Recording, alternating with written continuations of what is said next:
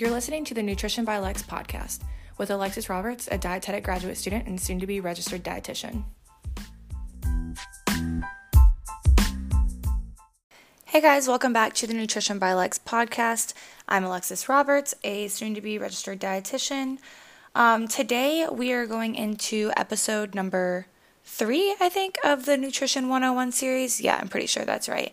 In the first episode of the series, I talked all about macronutrients, protein, carbs, and fats, all that good stuff. And then the second episode, I talked about blood sugar. So now today for the third episode, we are going to be talking about digestion and all of the basics when it comes to digestion.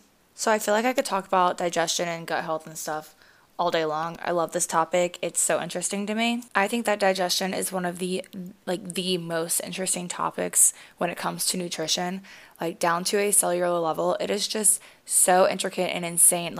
I could talk about this kind of stuff for forever.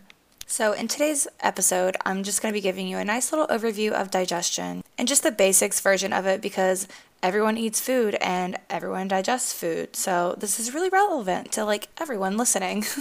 And I just think everyone should have a basic understanding of how this works.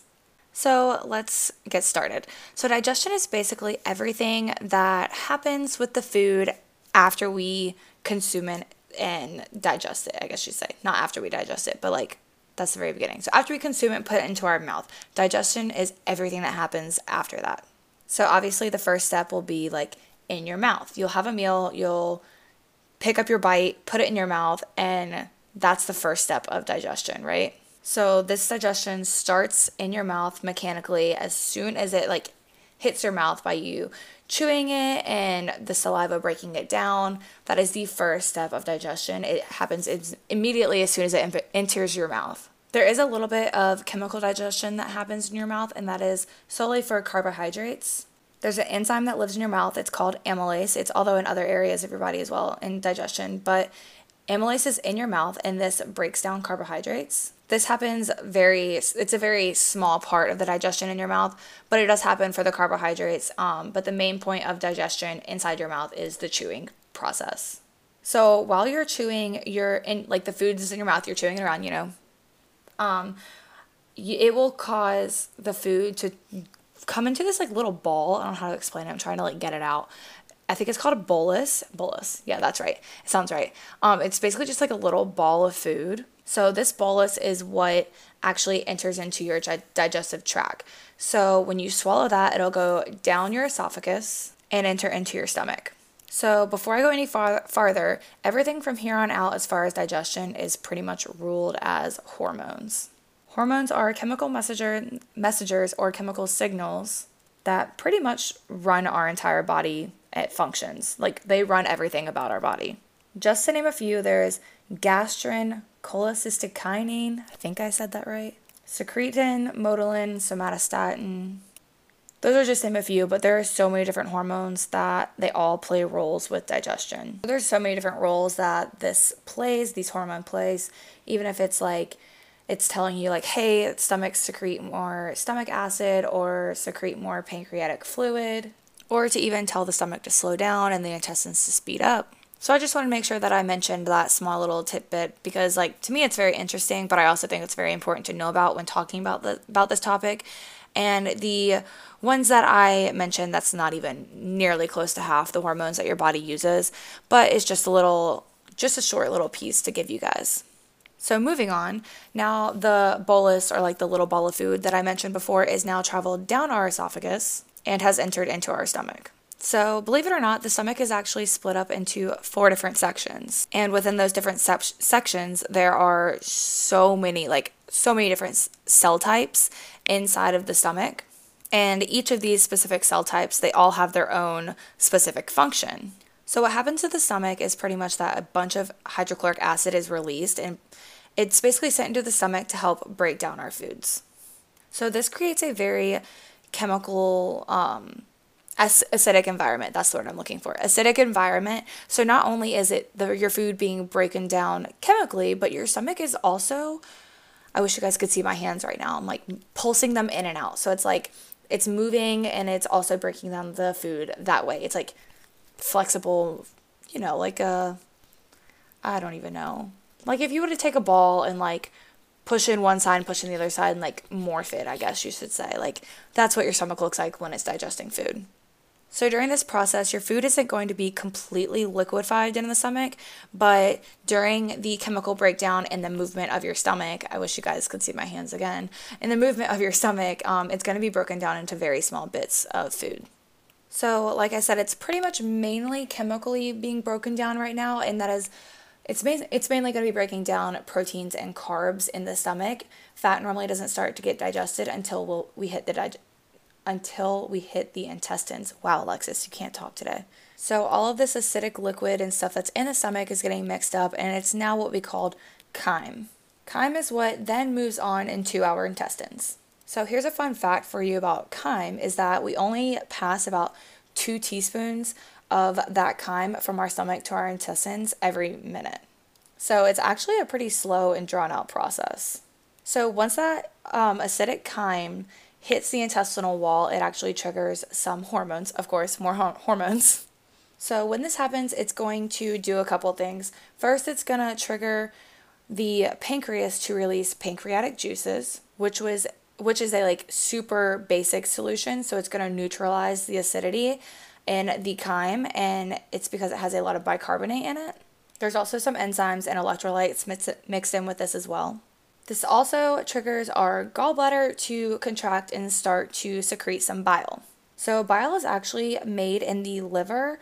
It's made from cholesterol and a few other things. But the bile is stored in the gallbladder. The gallbladder kind of just acts like a storage unit or a reservoir for the bile. So once those two things are secreted into the intestines, it creates the perfect environment, like a neutralized environment for all of these things to start breaking down your proteins and carbs more, but also start to breaking down those fats that you've consumed. So carbs and proteins are going to pretty much be broken down into their simplest forms. And then all of the fat is going to be formed into what's called chylomicrons. So once we get to this stage, this is when things are allowed to go on and get absorbed.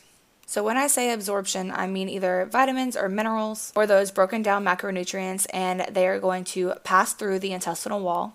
And this allows them to go into our bloodstream and throughout the rest of our bodies. So the really interesting thing about this whole absorption through the intestinal wall, so there are kind of like 3 ways that our intestinal wall or intestinal lining or whatever you want to call it increases its surface area.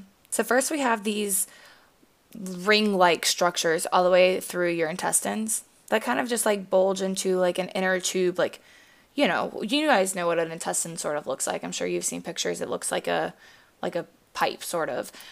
So these rings are bulging into the center of that. And then for the actual lining of the intestines, it's actually not a smooth surface. Like I know most people just probably look at it and think like, oh yeah, it's probably smooth. But we have these things called villi. So villi is pretty much just like hair-like projections or little finger-like fine projections off the sides of the surface of the intestinal wall. So basically, again, this is just to create extra surface area because instead of just having like a flat line, smooth surface, you have these like little bumps and finger-like projections off the sides of the wall. So it's having to go in and out, in and out, in and out of, I wish you guys just could see me like pointing at my fingers. This needs to be a video. I'm thinking about this now because I'm talking with my hands a lot, but you guys get the point. It increases surface area. So one more thing added on top of the villi is that there are also microvilli. So pretty much they're exactly what they are, microvilli on top of the already villi inside of the intestinal wall. So they're all along the normal villi, I guess I should say, and then there's like little versions of them on top of that. So after all of these 3 things playing a role in surface area on these intestines, specifically the small intestines, if you can picture it, it's about 3 feet wide when all laid out and like added all of those extra surface areas on top of it. Isn't that crazy? And it can also be up to 3 football fields long. I know that sounds absolutely absurd and crazy and just unnatural, but if you think about all the little tiny folds and bumps and things that cause more surface area inside the small intestines, if you laid that flat out, it can be up to 3 football fields long. How freaking insane is that? I just think that's mind-blowing, and it just truly interests me and things. I just think it's so amazing. Like, as you can see, I'm like speechless. Like, it is so cool, and science is just amazing, and I'm nerding out over it right now, honestly.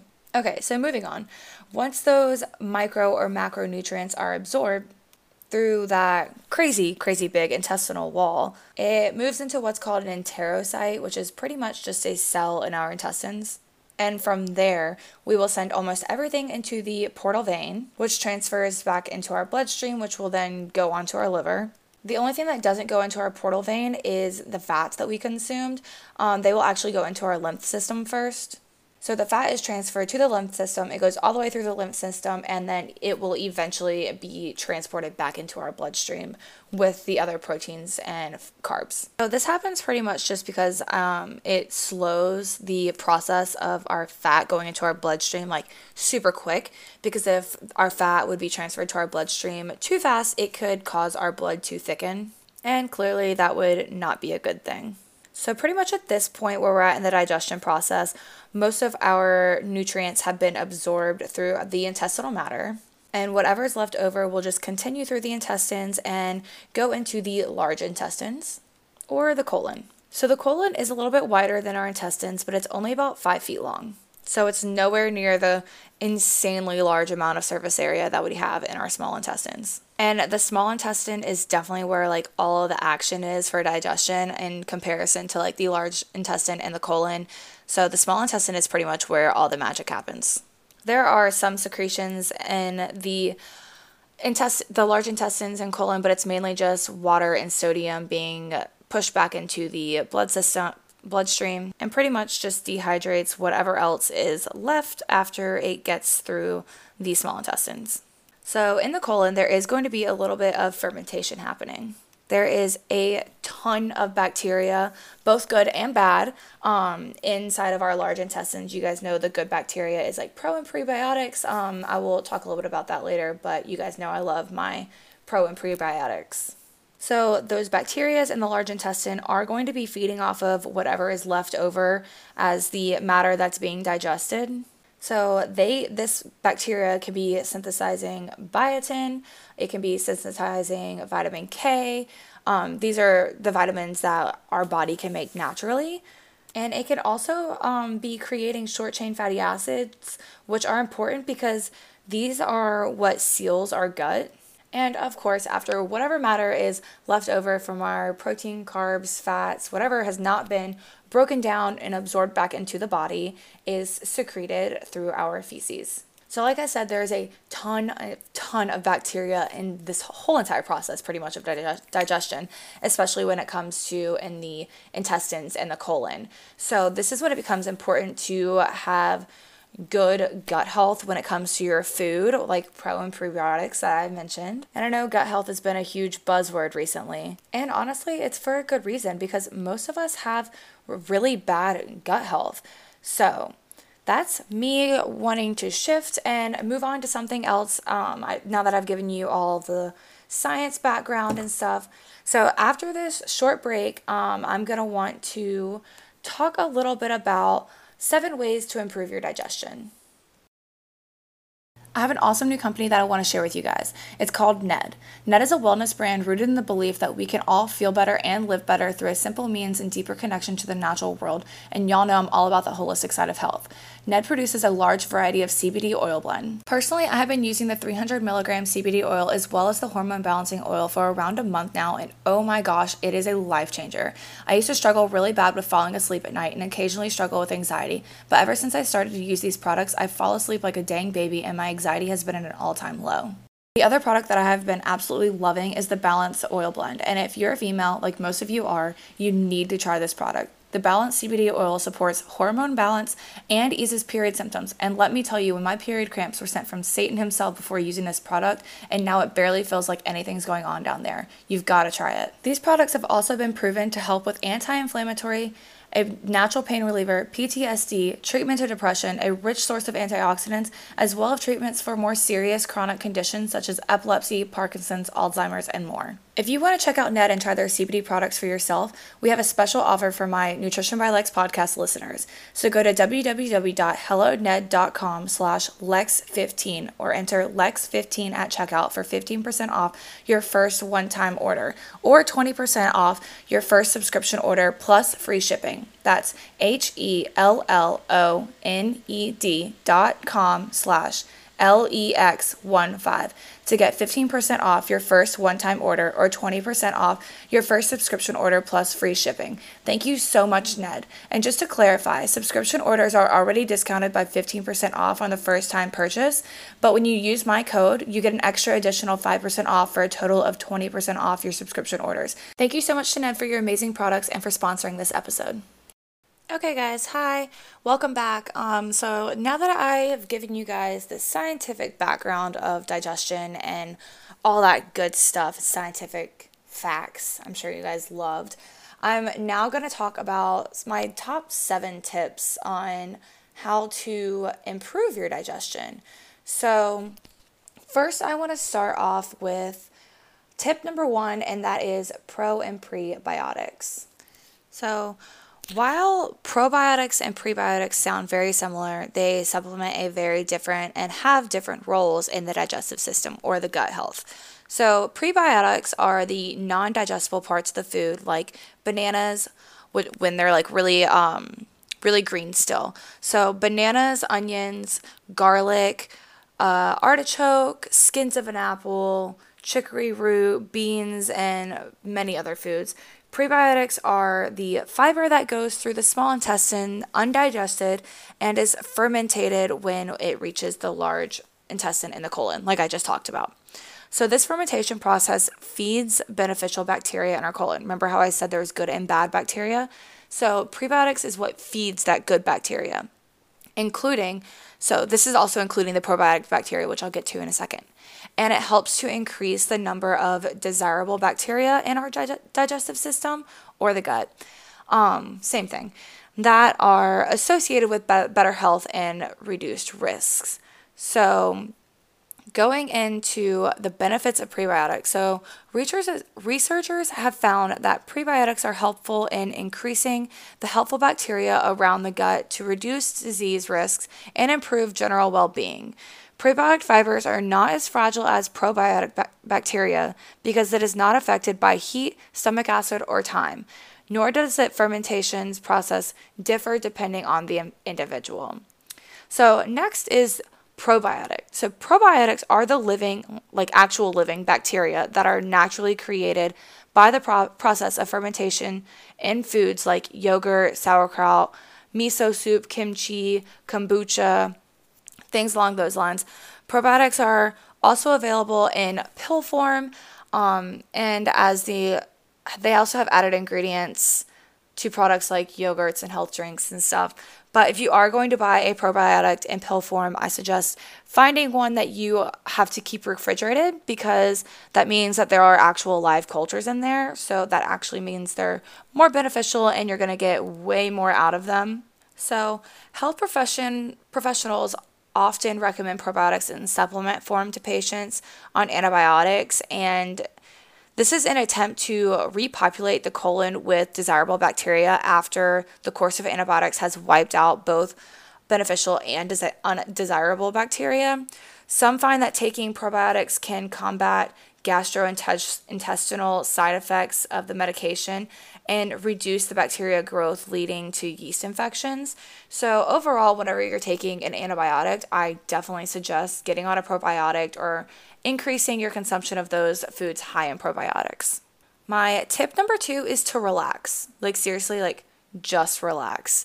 The sympathetic nervous system, which is your fight or flight, and the parasympathetic nervous system, which is your rest and digest, play a huge role in how well we digest our foods. When you're experiencing stress, feeling of fear, anxious, or worried, the sympathetic nervous system will slow down the GI secretion and motility. So it just slows down the digestive process as a whole pretty much. In extreme stress, digestion can be shut down altogether. It's your body's way of basically saying, hey, it seems like we have bigger issues to deal with right now. So we're just gonna like take this whole digestion thing and slow it down because we don't want to have to worry about that. So this of course could be helpful if you were being chased by like Freddy Krueger, but the problem is our body cannot distinguish the difference between stress of you being chased down by like an axe murderer or you eating at your desk and frantically trying to reach a deadline. Continued stress in our body and mind affects the body's ability to heal and perform. Stress and emotions play a major role in many digestive problems, such as ulcers, inflammatory bowel disease, irritable bowel disease, or IBS, also known as, and autoimmune diseases. To counteract the nasty effects of stress can cause the digestive system, I recommend doing some of the following. So maybe find a quiet or relaxing environment to eat your meals and maybe like away from your phone and computer that could be stressing you out. Try not to multitask when eating. Like I just said, the phone and the computer, get rid of them. Always try to take a real lunch break if you can. So this means leaving your desk, office, car, whatever. Take a short walk before or after you eat if you can and connect to the natural world for a little bit and just like deconnect from your work world, right? So take some deep breaths before eating, do a short meditation or prayer, think about where your food was grown, how it got to your plate, and just like be thankful for your food. I know that sounds like super corny and cheesy, but like do it. I promise it helps. Use calming essential oils like lavender or frankincense. These can help just like naturally relax your body just from the simple scent. So that's tip number 2, like just relax. So, and then tip number 3 is to limit your beverages. I'm sure someone could debate this recommendation, but I've always been under the impression, and I've personally had great experiences with limiting the amount of beverages I've consumed before, during, or after a meal. So this is especially, I'm basically talking about carbonated drinks like soda, even sparkling water and kombucha while you're drinking or eating a meal can affect your digestion. So I definitely suggest water while you're drinking, or I keep saying drinking a meal, what the heck? While you're eating a meal, it's going to just cause less issues for you because think about the bubbliness of the drinks and just causes a bunch of different things to happen in your stomach, and your stomach and body is already doing so much when it's digesting your food, so why put something else on top of it? So this is especially true for it when you're consuming high protein meals, as the enzymes that break down protein, pepsin, requires a low pH to function best. So to be cautious, I would limit beverages 15 minutes before, during, and 15 minutes after your meal to promote optimal enzymatic and stomach acid function, especially those sodas and just bubbly drinks in general. So my tip number 4 is to chew your food. Sounds like something your mom would tell you to do, I know, but it's crazy what a difference thoroughly chewing your food can make. The mouth is our first step in digestion, as I mentioned before, and it is a important one. So saliva contains 2 enzymes, amylase and lipase, like I talked before, which helps begin the process of digestion, and they actually continue to work for about another hour until your stomach acids deactivate the enzymes. So aim to chew your food for at least 30 times. Like even if for the first couple times you have to sit there and consciously count, 30 times until everything is well broken down and it forms a soft mush in your mouth. That's that little ball of food that I was talking about earlier. So you can even do this with soft foods like yogurt or applesauce and just hold the food in your mouth and swirl it around and like a little longer than usual. I know that sounds so gross and it's just weird to think about, but it can help. So this really makes a difference in improving the digestibility and absorption of our food. I would especially recommend this habit if you suffer from digestive issues like IBD, IBS, or leaky gut syndrome. So next, moving on to tip number 5, eat slowly and take breaks. Eating slowly kind of goes hand in hand with chewing your food, and that will naturally slow you down. But I wanted to really emphasize the importance of not rushing through your meals. Eating quickly probably means you're not in rest and digest mode. You're not allowing enough time for your digestive enzymes to work to their fullest potential, and you may not realize how much you're eating. Go slow and take breaks to breathe or talk to whoever you may be eating with. This will also allow time for your food to settle, and you'll be better able to gauge when you're hungry still or if you're super full. My tip number 6 is to stop when you're satiated. So stop when you're full. Side by side with eating slowly and taking breaks is to stop when you're satiated. What does it mean to feel satiated? So I would best describe it as the point when you don't feel hungry anymore, but you're not bursting from fullness, right? So on a scale of 1 to 10, I like to think of it like at a 7. But you know that point in a meal when you're feeling pretty good, but there's maybe a couple bites left on the plate and you decide to just go ahead and finish it, but those last couple of bites make you feel uncomfortably full. I absolutely hate feeling like that. So I always try to stop before that point of being uncomfortably full. This will help from overwhelming the digestive system and prevent you from overeating too. No amount of food is too small to save for leftovers. I've saved some ridiculously small servings of leftovers before, but they always get eaten eventually by someone in the house or as a snack later on or something. So definitely just stop when you're full or satiated. And like I said, on a scale of 1 to 10, like a 6 or a 7, stop around there. So my last tip number 7, is to stay upright after eating.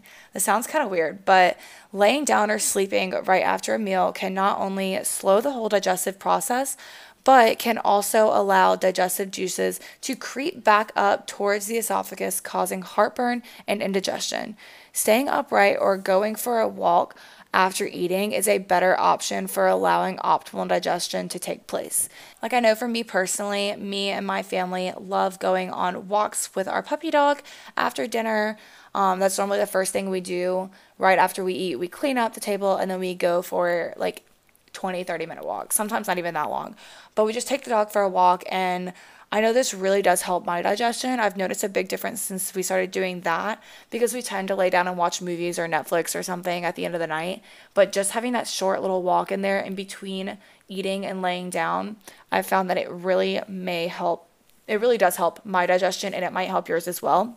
So if you're in the position like this, so like if you have the time to do this, I suggest doing it. But if you do want to go sit in bed and read something or something like that, don't lay down and go to sleep. Maybe just like sit up, like don't fully lay down. You might also want to try to eat as far away from bedtime as possible.